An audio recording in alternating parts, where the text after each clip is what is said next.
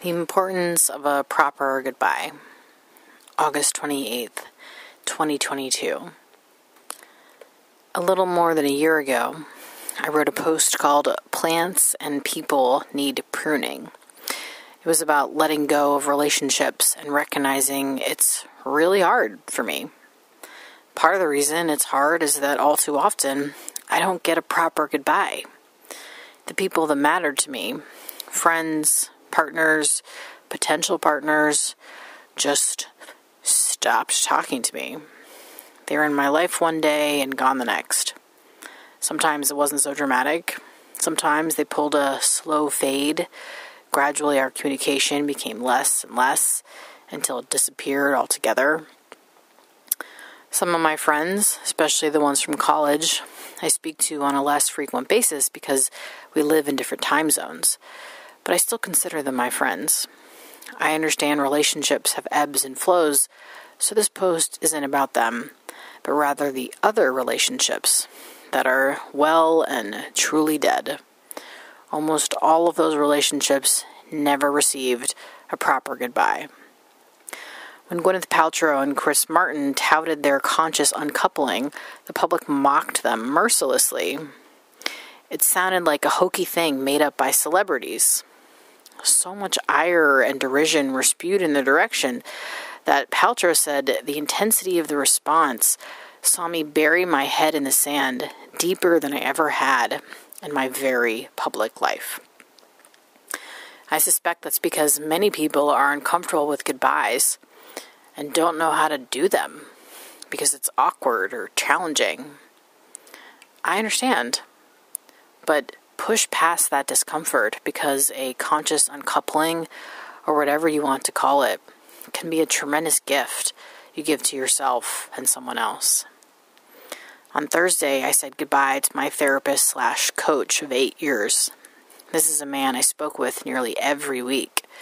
He knows everything about me and has seen me through so much. I'm not the same person I was as a result of our work together. However, I reached a point where I outgrew the need to see him every week. Instead of saying, okay, bye, good luck with your life, we had a termination session. I told him all the things I appreciated about our time together, how I changed, what I will miss, and more. He did the same for me. I cried a lot, but when we said goodbye, I didn't feel an intense ache in my chest like I normally do. I didn't feel hurt or wounded.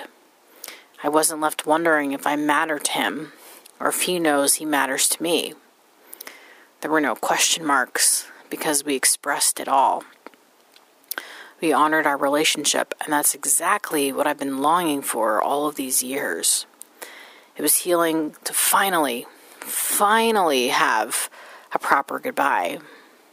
My spiritual teacher says a 5-year-old child is transformed in due course into a 15-year-old boy. In 10 years, the child becomes a boy.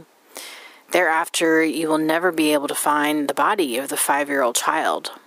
So the child's body has certainly died. He then goes on to mention the boy growing into a man, and then hitting middle age, then old age, until he finally dies, and says, the rest of the changes we do not call death, but in fact, all the changes qualify as death.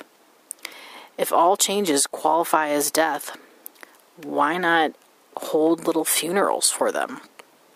Why not grieve for them and give them proper homage and respect, like we would for a no longer in a physical body death? You might find that's exactly what you need. I know I did. I dream of a world where we say a proper goodbye to people, a world where we practice that not only for those on their deathbed, but also for the living, a world where we lean into the possibly uncomfortable, awkward, or challenging situation of saying a conscious goodbye to someone because it's beneficial for them and for us. Another world is not only possible, it's probable.